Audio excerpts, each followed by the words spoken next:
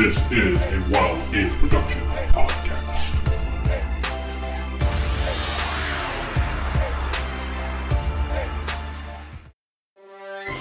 Welcome to The Adventurer, a show about the Amazing Adventures RPG, a modern, multi-genre role-playing game. Welcome to the 10th episode of the Crusader Podcast. We have a special guest tonight for you, Jason Vey.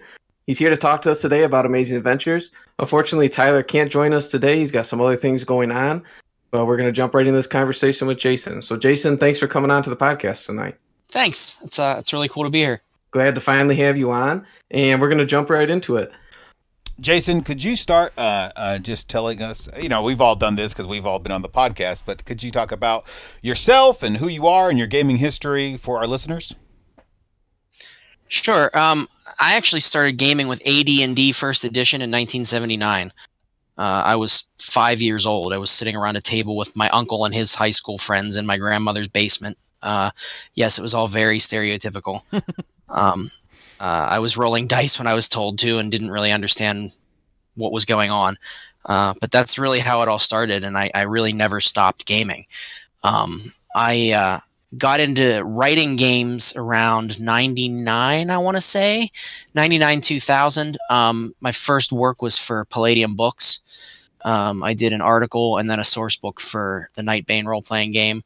From there, I parted ways with them and hooked up with Eden Studios, and I did a bunch of stuff for the Buffy the Vampire Slayer game, the All Flesh Must Be Eaten role-playing game, a few little things for Witchcraft and Armageddon.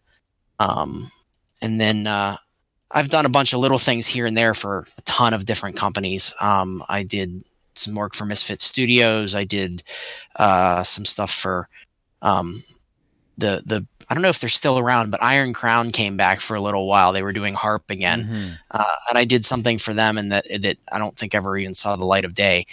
And then I kind of hooked up with Steve through, I fell in love with Castles and Crusades when it first came out in 2004. And I became friends with a guy that used to do tech support for them that was a regular on the forums. He went by the name of Break Daddy. And he and I became real good friends, and he kind of hooked me up with Troll Lord, and the rest is history. So I think I remember that name from the forums. Yeah, his name was actually Jason Alexander. No, he's not the actor from Seinfeld. Oh yeah, I know him. Yeah. But yeah, my first gig my first accepted work for Troll Lord was the Amazing Adventures manuscript. But as things tend to do in the industry, it sat on Steve's desk for like 2 years before he actually got around to editing it and putting it out. So my first published work for Troll Lord was I have the dubious distinction of having written the only adventure module for Star Siege. People want that game to come back, though, I think. Yeah, and you know what? It's going to. We're going to redo it as an Amazing Adventures source book. It's just a matter of when. I can't say that it's in progress right now. I've got some notes. I started a few things here and there, but it hasn't officially been greenlit. It's not on the schedule right now. So I don't want people to think, oh, Jason said we're bringing Star Siege back. I mean, it's in the long-term plan. We definitely want to do it. It's just a matter of the timing being right and fitting it into the schedule amidst all the other stuff that we have going on. But when it comes back, it will be much like Amazing Adventures. It will be 99.9% compatible with Castles and Crusades, so you won't have the learning curve that you had with the original version. It'll be retooled from the top to the bottom to fit with Castles and Crusades and Amazing Adventures. So okay, so for Amazing Adventures, if you were going to give us like an elevator pitch, just a quick explanation of what the game is, how would you best describe your game? The way I tell people at cons is that if Castles and Crusades is our like high fantasy D&D type game, Amazing Adventures is everything else with the exact same system. So it's really whatever you want it to be. If you like science fiction, you can play science fiction. If you like Wild West, play Wild West. Lovecraftian horror, it's in there. It's a toolkit game that is built to be completely compatible with C&C and play any type of genre you want. So literally you could play like a space adventure or a cowboy adventure or 1920s sleuthy sort of adventure. Yes. Pretty much anything. Yeah. it sounds to me a little bit like if you were only playing CNC, it still could be of value to you as a player if you wanted to incorporate some of those elements into your fantasy campaign. Absolutely. All the new character classes will drop right into Castles and Crusades. There's a lot of people, and we've been really trying to educate people about this. There's been a lot of people that have been asking for psionics for CNC, and we have them. They're in Amazing Adventures. That's the official psionics system for the Siege engine. So there's a mentalist character class in there that's the psionic, and then I have a gumshoe class, which is in a CNC term would be kind of like an urban ranger. It's a detective who tracks down fugitives, bounty hunter type. There's a whole new magic system in Amazing Adventures that still works seamlessly with CNC. In fact, it's based on one of the systems that I wrote for the Castle Keeper's Guide, which is the mana energy point system. So it's a point-based spell casting system. Mm-hmm. And all of it will just drop right into CNC with no problems whatsoever. We have a fate point system that allows you to have a little more player agency in your game in there. You can do things like get a plot twist, spend points to automatically make saving throws, spend points to boost your attack rolls, things like that. So there's just a ton of stuff in there that it's all designed to fit seamlessly with Castles and Crusades. So I gotta admit, right up front, I have not played Amazing Adventures or ran it yet. Well, you should. I've got the core book, I've got the companion, and I've got the Manual of Monsters. Okay. Yeah. Those are the 3 core books. There's also the Book of Powers, which is a complete superpowers system, and also has rules in there for playing demons, playing vampires, playing werewolves, playing angels. Cool. There's a skill system in there. There's a simplified version of the firearms rules. Our firearms rules are something that a lot of people have really, really celebrated, but then there's also people who think that they're a little too much. So we have a streamlined version of the firearms Book of Powers for people who want to ease things up a little bit. So, Yeah, it's I've got the books. It's just like all those games that everybody has that they want to play and they just haven't got to them yet. I'm looking at my shelves right now. I have a bunch of those myself. So Yeah. So, but it's definitely high on the list. I got to say that the books are nice, even though they're black and white. And full disclosure, I prefer black and white. Oh yeah, I was just gonna say do. when we get to the next printing, the plan is to go color with it. I know. But I love the fight cover. the future, Jesse. You can't fight I the know. future. No, I'm with you though, Jesse. I prefer black and white too. I like the black and white. Like I feel like I spend more time looking at a black and white picture than I do a colored one. But that's, like you said, it's the future. But no, the books are beautiful, and I think you did a great job of the organization and everything like that. It's definitely intriguing. I'm not one that'll usually read a rule book all the way through, and I haven't read Amazing Adventures all the way through, but it caught me right away. You know, I was all of a sudden I'm 50 pages in, didn't realize that I was just flipping through it page by page. So I think that's one of the great things about it. It's easy to pick up and read. Well, thank you. That means a lot, actually, because I think good writing is something that a lot of games gloss over. I mean, too many games read like they're instruction manuals. You know, they're not enjoyable to read, and I kind of pride myself on text that's easy and enjoyable to read. So, yeah, well, I think you definitely hit home on that. I think anybody that's played CNC, well, I think anybody in general could pick the game up and play it, but anybody that's familiar with CNC could definitely jump right into it. And that was the goal. I mean, that was the mandate from day one. When I talked to Steve about it, you know, I because they had already had Star Siege out at the time, and he was already kind of in the corner of it's just too different from Castles and Crusades. It's the complaint we're always getting. There's too much of a learning curve. So this game has to be completely compatible. Like somebody who's a fan of CNC needs to pick it up and go. So that was the mandate from day one. Okay, and just to go over real quick, like I know it runs off the Siege engine, but it's the same attributes for characters and CNC characters and Amazing Adventures. Yeah, it's 100% the same. The only difference is that in a modern game, you don't have people running around in chainmail and plate mail. Don't you judge me? No, I was kidding. I needed to come up with a different. Hey, cloaks are great for cold winter days and summoning dark forces. No, but I had to come up with a different system for giving AC bonuses. So actually, what Amazing Adventures does is instead of going with modern armor, we went with what I call the pulp AC system. Basically, you describe your character's costume to the GM, and the GM gives you a AC bonus based on how cool your character looks.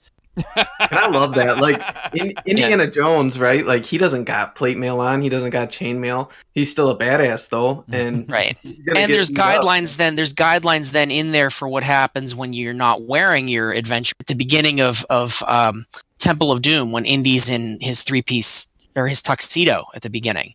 Well, there's actually an armor class bonus that he would get for wearing formal evening clothes instead of his normal adventuring gear. So your AC can fluctuate, but it's going to fluctuate however much the GM wants it to fluctuate. If he wants to say you have a +7 bonus and let it sit, then let it sit. But that option is there for you to switch off based on how your character's dressed and how they look at the time. So we've talked a little bit about how Amazing Adventures is like CNC. Let's talk a little bit about how it's different, because there are some nuances that set it apart from the other game. One that comes to mind is the fate points that get brought up.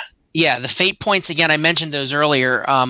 And that's and again, there's something that could be dropped right into your CNC game. In fact, they're in the Castle Keeper's Guide for CNC. But again, they're a way to give some player agency, and they're not much different. I mean, a lot of games are doing systems like that now. You have the Unisystem had drama points. The Cortex system, I think, had story points. The Doctor Who role-playing game has story points. So it's just a bunch of different ways to give the players a little more control over what happens. So you could spend a fate point to roll. You have a fate die that goes up as you go up in levels. So it might be a D6 at first level and a D8 at 5th level. And you'll spend a fate point and roll that to add it to a D20 roll. You can spend fate points to heal damage on the fly. So you get your second wind and, I'm not hurt as bad as I thought I was, because you spend fate points and you heal. You can do things like you can take minor control of the scene by spending a fate point. You can only do that once per session, but it would be something like your characters are running up the stairs, the fire escape, being chased by bad guys. When you get to the top, somebody spends a fate point and says, well, good thing the bolts are rusty on this ladder. I just kick it away. Things like that. So it's just kind of a little neat thing to give the players a little bit more agency in how the game plays out. Another thing that's different is, again, we have a it's a point and skill based magic system. I don't want to say skill, a point and siege check based magic system. So when you cast a spell, you have to spend spell points, and then make a intelligence, wisdom, or charisma, depending on what kind of spellcaster you are, check to cast your spell. And if you fail to cast the spell, you can cast spells all day long as you don't fail. When you fail to cast a spell, you take damage from spell burn, and then you lose access to the spell for 24 hours. The psionic system is also something new. That's entirely siege check based. You'll have your suite of psionic powers, and you make a siege check to make them work. So if you want to use mind control on somebody, you'll make a siege check, and the CL, just like anything else, is equal to the hit die of your opponent. And if you succeed, your power works. If you fail, then again, it has a psychic burn mechanic where you'll take damage and lose access to your powers for a time. I like Vancian magic as much as anybody else, but it is refreshing sometimes to have a different spellcasting system. It is, and Vancian magic doesn't work as well for a modern game as it does for a CNC type fantasy game. So I needed something that was a little more dynamic for the modern era. And I also worked in, it's optional, but there's actually a sanity and corruption mechanic that you can bolt on that gives you more of a H.P. Lovecraft or Robert E. Howard feel to the magic, where it slowly corrupts you and drives you mad the more you use it. That's an optional add-on subsystem, but that's in there as well. Another thing that is a little bit different from CNC, but again, all of these things can be dropped right in, is I have a concept of generic class abilities in here. So you can actually swap out one of your core class abilities and pick up one of these generic class abilities, which lets you customize your character a little bit. So like if you want to be an ace pilot or an ace, if you want to build a character that's a wheelman, you can drop one of your class abilities and pick up the ace generic class ability. There's a two-fisted generic class ability that lets you fight with two weapons, including two guns if you want to. So there's that element in there too. A little bit of character customization, but again, all of these things work seamlessly with Castles and Crusades. You can take any of these things and just drop them right into a CNC game and run with it. One thing I could imagine doing for a CNC game is adopting the mana system for example, for elves particularly, and that way it gives a different feel to elven magic as opposed to wizards with their big tomes and they're studying and researching and memorizing spells, and elves are just like tra-la-la, fiddly-dee, I shoot magic out of my fingertips. Yeah, it could be done to do more of like a sorcerer, D&D style sorcerer magic. I think that an arcanist from Amazing Adventures might be a little more powerful than a standard CNC wizard, so you might want to be careful about that. I would more recommend replacing the magic system altogether if you're going to do it instead of running them side by side. But I don't know. I haven't actually tried it. It might actually work out. Yeah. Fine. And I mean, I've made the argument on this podcast before. I don't care about balance. School, man. That's it. As long as it's fun to play, that's what matters. Right. So other than that, I think most of the differences are just in terms of like modern versus fantasy. I mean, I had to come up with rules for firearms. I had to come up with vehicle rules for car chases and things like that. But I don't know if those are different as much as they are add-on. So a lot of the differences are just things that are building onto the system rather than changing. The only two things that are really different, I mean, again, fate points even aren't really different. They're just adding on. I do have exploding and imploding die rolls in Amazing Adventures.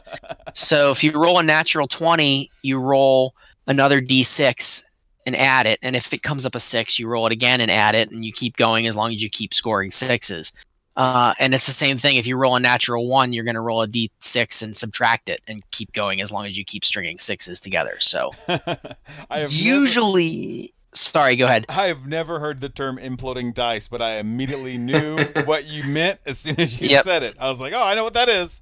I've never heard of that before. That's a new mechanic to me, at least. Well, and the thing about it is usually when you roll a 1, you're going to fail anyways. It kind of gives the GM a benchmark of just how badly are things going. Like if I roll a natural 1 and then I string 3 6s together, something pretty catastrophic is about to happen. Right. So it also works in combat too. It's a critical hit system. So in combat, when you roll a natural 20, those D6s are your extra damage for a critical hit. I like that. I when you mentioned the vehicle rules and things like that, Amazing Adventures, really, you could use it as a toolkit and tack it on to CNC stuff. So now I've got in my head, I need to run a CNC game, but like a death race CNC game, like a Mad Max fantasy. Yep. Demolition car game. Again, AA was built as a toolkit game. That's exactly what it's designed for. But as far as the death race thing, Steve and I have been talking about doing a post-apocalyptic source book for it for years. That's something else we'd really like to do.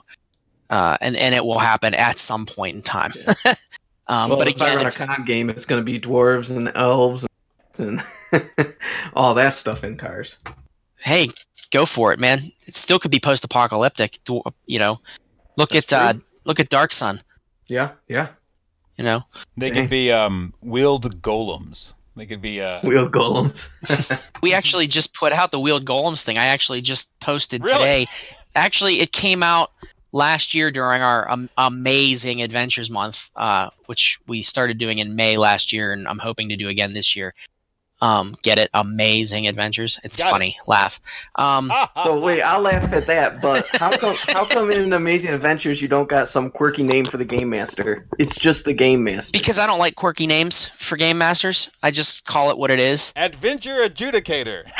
Yeah. No, I'm fine with it being Game Master. Me too. I just had to give you some because of the Amazing Adventures month. Yeah, I know. Yeah. Steve always teases me because I like my alliteration. It's Amazing Adventures. So I'm always coming up with alliterative names for things, and he hates it. And whenever he complains that he hates it, I'm like, dude, you wrote a game called Castles and Crusades. Right. But I just put up today. They came out last year for the Amazing Adventures mod, and a lot of people didn't realize they were out there. We did preliminary rules for Battle Mechs and Kaiju with Amazing Adventures. So if you want to run a Pacific Rim style game, the rules are up on the Amazing Adventures Facebook group right now. See, that's actually something that I've rolled around in my head for a long time is doing something like Battle Mechs versus Kaiju. And I've had this idea for years and never acted on it, but it sounds like I could do it with CNC mixed with Amazing Adventures, but have the heroes be these golem drivers, essentially. Pilots of golems that fight dragons. So that would totally work. Yeah. That might be something I walk down that path with these two games. Something else that would be really cool is, and I didn't touch on this, one of the new character classes in Amazing Adventures is Gadgeteer, because you have to have a Gadgeteer super science guy. And this is one of the things that people have really dug, and which I think would work really well if you wanted to do like an alchemist style or like a gnome tinkerer type in Castles and Crusades. The way they work is, instead of coming up with like a complicated gadget creation system, you basically take your gadget points and you buy spells, which you then reskin as your gadgets. I thought about doing this whole power-based system, and it occurred to me pretty much every power you want is already there in the game, represented in the spells. So if you want like a homing blaster pistol, you just buy Magic Missile and you reskin it as a homing blaster pistol. So that's basically how your Gadgeteer works, and that would work in really well with that type of game too, where you have these guys who are building these giant golems that people can get in and drive. I love that. I think that's like the reskinning. That is really cool because, like you said, I mean, the spells offer a ton of different options, and it's who cares what one Magic Missile looks like compared to another, right? If it comes out of a pistol, that's cool. It doesn't change anything. It's neat, Right. If you want a grenade launcher, you do Fireball. I'm a big proponent of reskinning. I don't like reinventing the wheel when you don't have to. If you've already got a system in place that works, there's absolutely no reason to ever design a new system. I don't like that kind of game design. I think it just gets overly complicated. You make the changes that you have to make, but you always keep it streamlined and within the overall framework of whatever you're working in this case, the Siege engine. I didn't have to design a brand new gadget creation system because the spells gave me everything I needed, so I just used them. So, Jason, I know you're getting ready to release Amazing Adventures for 5e. Do you want to tell us a little bit about that? Yeah, I mean, it just seemed like a natural way to go. I mean, we've been doing I'm actually the 5e line developer for Trollord right now, so all of the 5e fantasy stuff that we've been doing, I'm largely responsible for too. We've had a couple different authors come in to do some module conversions, but most of it has been me. It just seemed a natural way to go. 5e is very popular right now. Nobody has to worry. The Siege engine is not going anywhere. Mm-hmm. That's our baby. That's our house system. 5th edition is it's a good system. It works well. It's fun to play, and it makes money right now. As a game company, we got to pay the bills, and it would be dumb for us to not actually take advantage of that crowd, bringing some people in. And also, even more so, it allows us to introduce other people to our games. So if I can put out the 5e Player's Guide to Erd, which is coming out really soon, it should be at press now, I think, and it takes some D&D 5e player and gets them to look at the Codex of Erd and then maybe explore Castles and Crusades, hey, that's a win. So 5e was just a natural way to go for us. The systems on their surface look and feel very similar.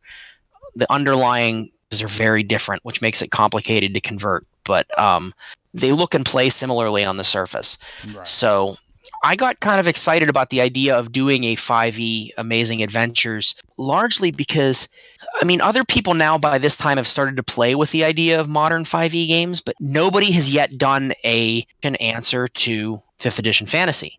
Amazing Adventures 5th edition is going to be your modern multi-genre toolkit 5th edition rules set. And we're hoping to beat everybody else to the market with something like that, something big and generic, and I don't want to say generic, that's a terrible term, but you know what I mean, like a toolkit, a big big open toolkit game. Something usable at your table regardless of what story or narrative you want to tell.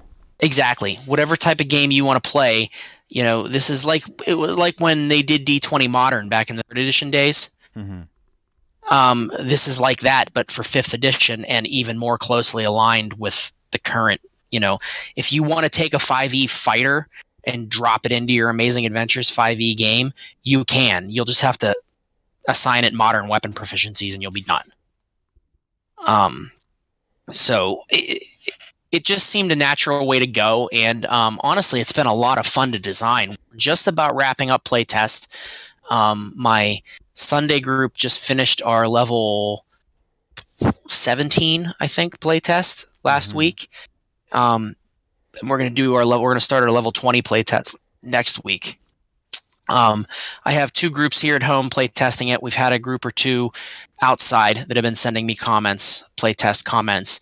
And it's really shaking out well. I think people are going to really dig it. I ran a preview of it at GaryCon this year, and the lady and gentleman at my table all loved it. So they were all asking when they could get in on the Kickstarter. So that was encouraging. So yeah, I mean that's what's going on with that. It's just about done in playtest. The character classes are largely the same as the ones in the Siege Engine version. The Siege Engine Amazing Adventures has only one spellcasting class, the Arcanist. I did split that up into 3 that are essentially just a reskin version of the Wizard, Cleric, and Warlock from 5th edition fantasy. But other than that, fans of Amazing Adventures will recognize the character classes. The Gumshoe is there, the Gadgeteer is there, the Mentalist is there, the Socialite is there, the Raider.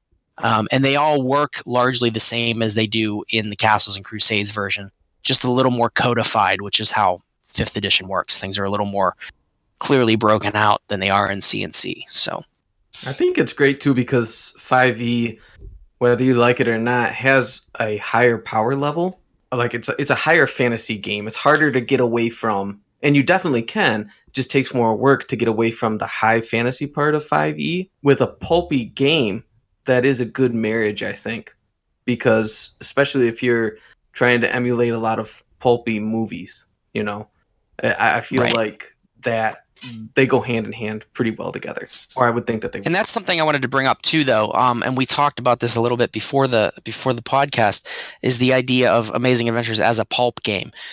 We're kind of trying to move away from that perception of the game. The 5th edition version is going to be marketed as a modern multi-genre playing game, and that's how we're going to market it. The Siege version, starting with the next printing, is going to be rebranded in that way. The game's not going to change, but it'll be rebranded to be multi-genre instead of pulp. And the reason for that is that when I first started this, to me, pulp, I've been a fan of the pulps for all my life. I started with Robert E. Howard and Conan when I was like 10 years old. My dad had the old Ace paperback series and got me into them. But to me, pulp has always been genre fiction. Genre fiction printed on cheap pulpy paper. It wasn't tied to the 1920s. It wasn't tied to Indiana Jones style action adventure. To me, Conan is pulp. H.P. Lovecraft is pulp. Doc Savage is pulp. And any paperback book that you pick up off the shelves in the sci-fi fantasy section today of Barnes & Noble or Amazon is pulp, because it's just an early word for genre fiction. Unfortunately, that's not the perception that most people have, and it kind of put the game in a box that we didn't want it to be into. So we're going to move it out of that box and clarify that it's actually a multi-genre game. So if you want to play a Wild West game, you can play it with AA. If you want to play sci-fi, you can. If you want to play superheroes, you can. It's all in this package. So we're going to try to move away from the pulp branding of it. Do you guys have a cover already done? We do, and it is awesome.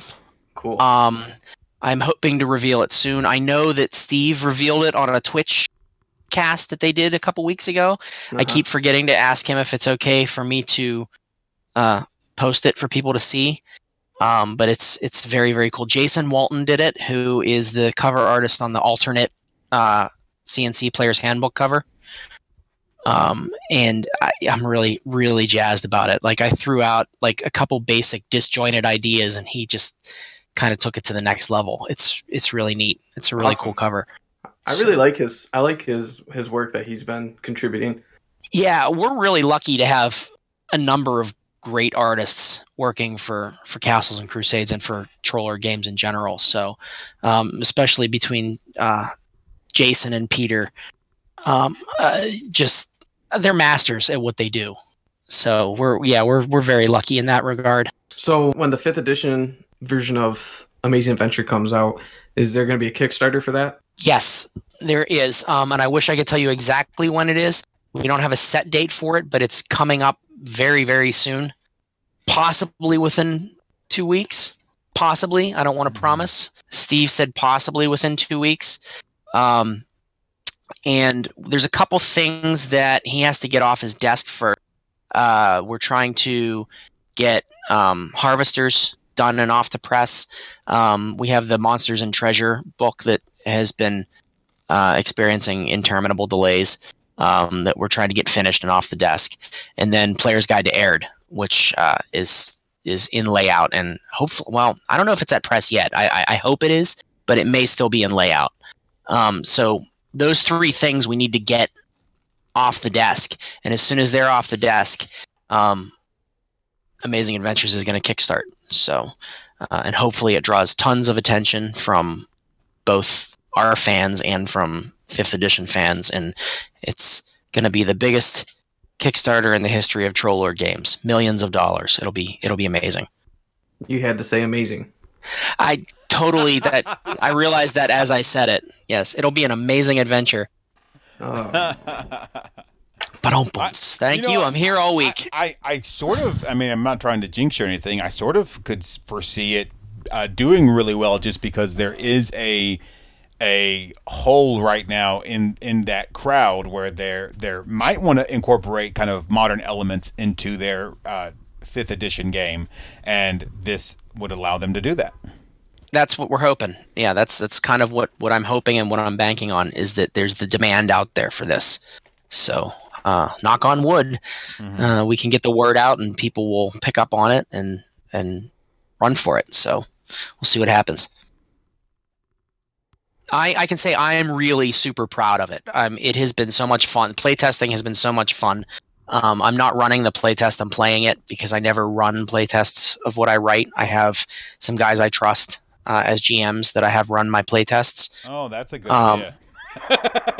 Yeah, because if I run the game, I know how it's supposed to work. Right. So I'm more likely to just gloss over things that are missing. Whereas if my friend Robert runs it, he's going to stop right away and go, "Hey, wait a second. The rules don't say what I'm supposed to do here," and then I know I can go in and fix it. So yeah, that's I would call that a pro tip. To other game designers out there listening or potential game designers. I mean, adventure modules are one thing. Can't have somebody else run an adventure module because you wrote it, you know how it's going to play out, so that doesn't help you. So I do run my own adventure module. But if you're writing a game, a source book, a core game, anything that's actual got rules systems in it, don't run it yourself. Have somebody else run it and play it. Well, as a potential game designer, I appreciate the advice. All right. Do we want to go into questions, comments, and that stuff? All right, let's do the voicemail first.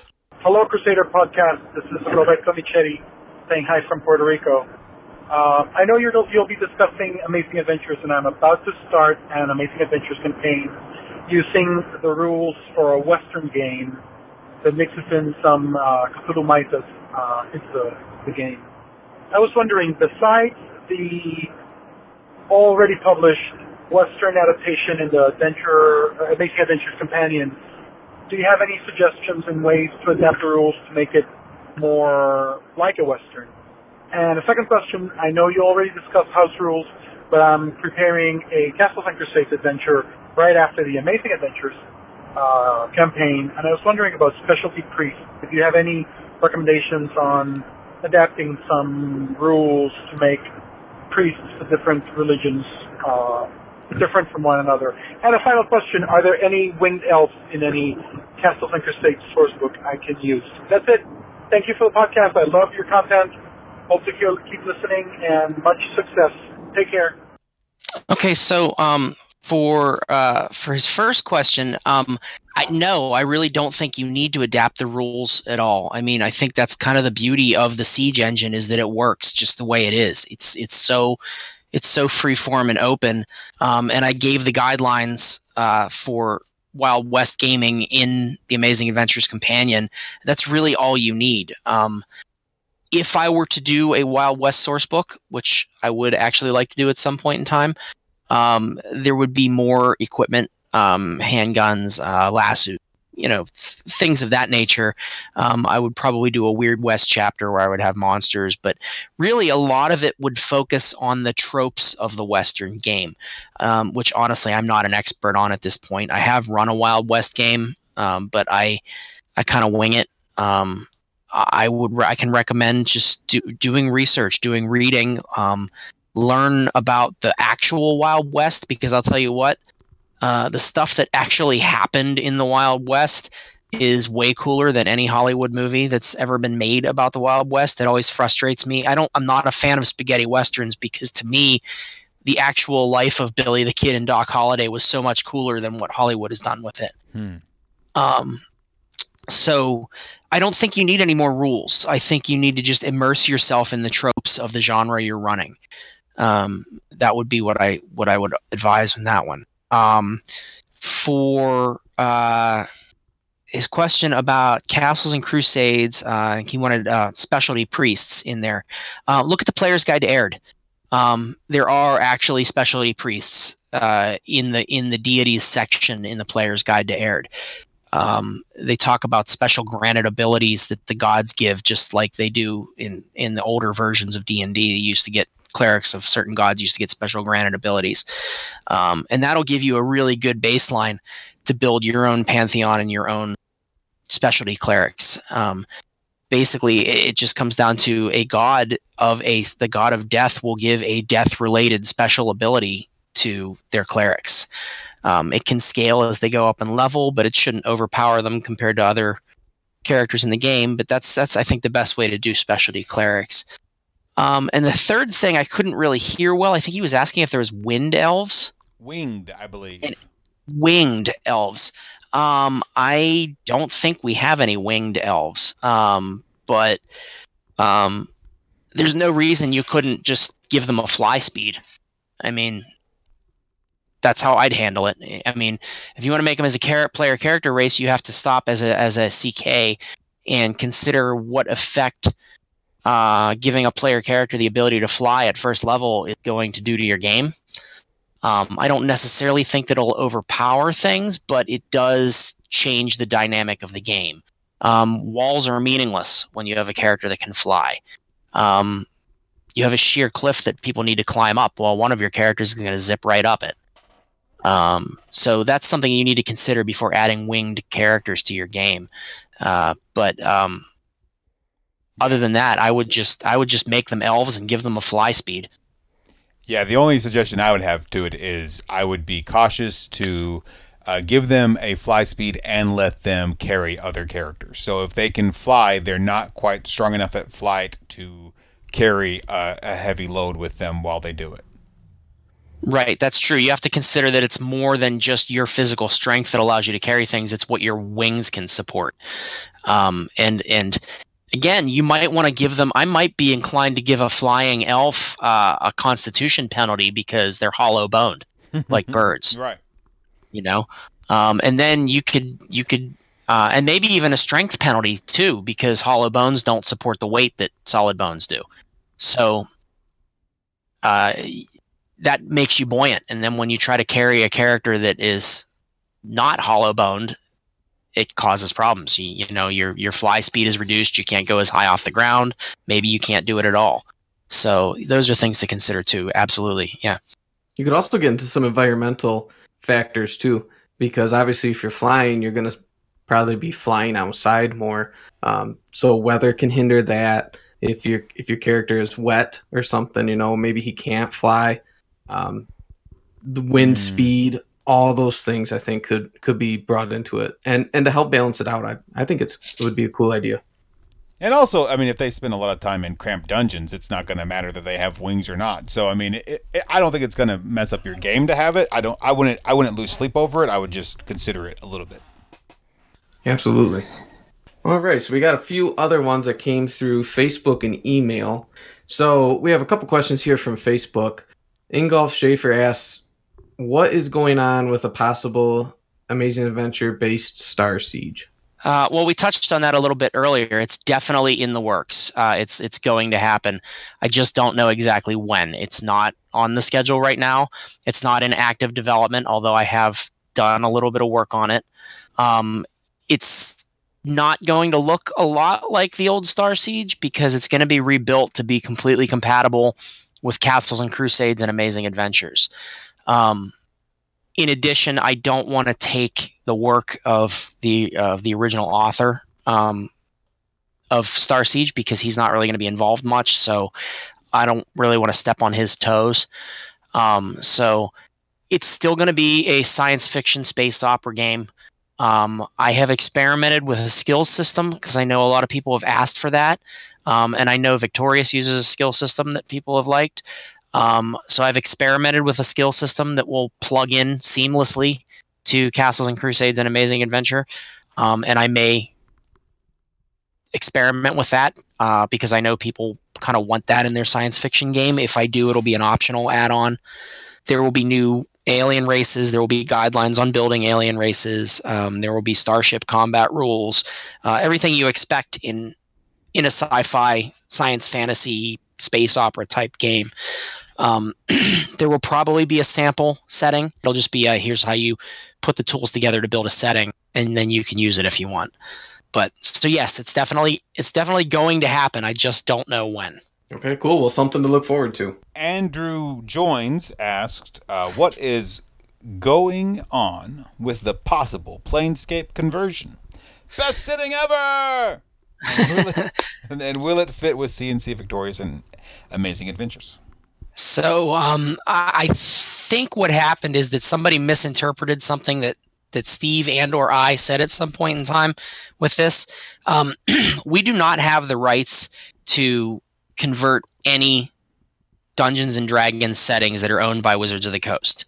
There is not going to be a Planescape conversion for CNC or Amazing Adventures. Somebody else asked for a Ravenloft conversion for Amazing Adventures, and we don't have the rights to do it. It's not something we can do. What we have talked about is a planar adventuring type game, because we realize that that's the one area we really haven't gone in CNC is the planes. There's a little bit of a talk in the Adventurer's Backpack about them, but we haven't done a real like planar adventuring with different, prime material planes and all of that thing. So yes, Steve and I have actually talked about doing a planar game, and it's going to be an Amazing Adventures, Castles and Crusades crossover game if we do it, and certainly Victorious will fit in there as well. I hesitate to use it again because we don't own it. So like with that caveat, it will be Planescape-like. But I also want to add in some stuff like the old Spelljammer stuff in there. So there will be outer space adventuring as well. So that'll tie into the Star Siege. So I just love the idea of having an elven imperium in spacecraft fighting the Orcish Empire, traversing not just through outer space, but through the planes. I think is a really neat idea to play with. So we've kicked around a lot of ideas. We've kicked around ideas of centering it around Ensmeet, which is Steve's big setting in Castles and Crusades, and having Ensmeet be kind of like our city where that is the center of all the planes, and Ensmeet appears everywhere in some form. I don't know if that's going to happen. That's something we've kicked around. The Rings of Brass are the clear means to do it in Castles and Crusades. Anybody who's familiar with Aird knows that the rings of brass are scattered throughout the world, and that they appear on different planes of existence, and they're a means of travel through the cosmos. I have imported the rings of brass into some Amazing Adventures scenarios that I've written and run. I don't think they're published yet, but I'm actually it's another project I'm working on. Is going to be a box set for Amazing Adventures that's going to flesh out the 1930s campaign setting that I use in there, and that will have the rings of brass in it. So most likely, whatever we do will center around the rings of brass. But it's not actually a Planescape conversion, but it will be a planar campaigns. And again, much like Star Siege, it's something we've kicked around. It's something we want to do, but it's not on the schedule right now. So it's not in active development. Okay. We have an email from Epi Camacho. He says, "Hey guys, love the show. Always looking forward to the next episode. Jason, what was your inspiration for Amazing Adventures? Is there any particular series of books or movies that influenced you? Was watching Raiders of the Lost Ark and was thinking to myself, that would make for an awesome adventure. Anyways, thanks for listening." Yeah, I mean, there's a character class in Amazing Adventures called the Raider. So, I mean, You're not just a big football fan? no. Although you could go the Tomb Raider route with that too. So it's, Raiders of the Lost Ark or Tomb Raider, both of them fit. So does Rick O'Connell from The Mummy, in fact. But I've just always been a fan of, like I said earlier, I started with Conan when I was 12, and I've always been a fan of those old paperback novels, and I love action adventure movies. I love sci-fi movies. I love genre stories and genre role playing and genre. So there was no specific set of books, a lifelong interest in all of these things, and everybody does fantasy games, and I'm a big fan of doing modern role playing. So I thought that the Siege engine could really use it, and thankfully Steve agreed. A lot of the rules and character classes in Amazing Adventures came out of my house rules for my long-running Castles and Crusades game. So character classes like the Duelist and the Acrobat in the Amazing Adventures Companion and the Pirate all came out of my home CNC game. Same with the Psionics rules and the Mana system. They all came out of my home CNC game. And I just retooled them and popped them into a modern game and went from there. So it's just a long love of modern genre role playing that kind of germinated it. Very cool. And I think that goes with the spirit of Amazing Adventures also, because we touched on a couple times how it can be anything, and it seems like your inspiration was not just one subgenre. It was sci-fi fantasy genre in general. Yeah, it was all over the board. And again, the core book does kind of appear to focus on like the 1920s, the 1940s adventure pulps, because it just happens to be the characters that I put in and the adventure that I put in there. But yeah, it was my interests are all over the map, and I wanted a game that I could be proud of, that I could turn to and run any type of game that I wanted, any type of story that I wanted. So that's really where it came from. Okay, awesome. That wraps up all of our emails and questions. Again, Jason, thanks for being on the show with us. It's always good to look into the other games that Troll Lord has other than just CNC. And we are a CNC show, but I think there's a lot here in Amazing Adventures that can be used in your CNC game. And it's also a great game on its own to branch out on. So, absolutely. Thanks again. Thanks for having me on. It's been a blast. I really appreciate it. I kind of wish Tyler could be here. I'm bummed that he couldn't make it. But thanks a lot for having me on. This has been a lot of fun. So, and everybody pay attention for the Amazing Adventures 5th edition Kickstarter. It's coming really, really soon. And I will talk to Steve about releasing that cover art as soon as I can. All right. That was the easiest episode I've ever done, I think. Oh, really? Yes. Well, I'm glad.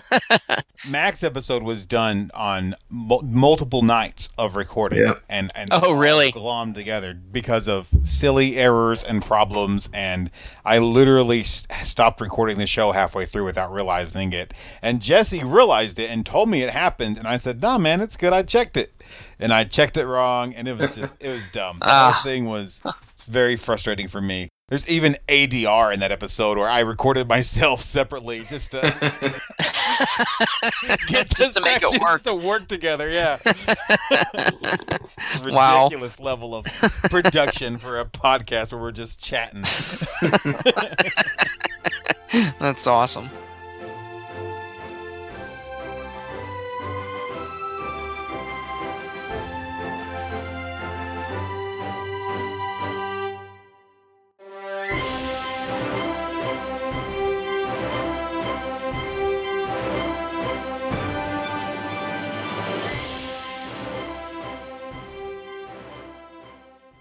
You're far more organized than our usual guests. Okay? We are.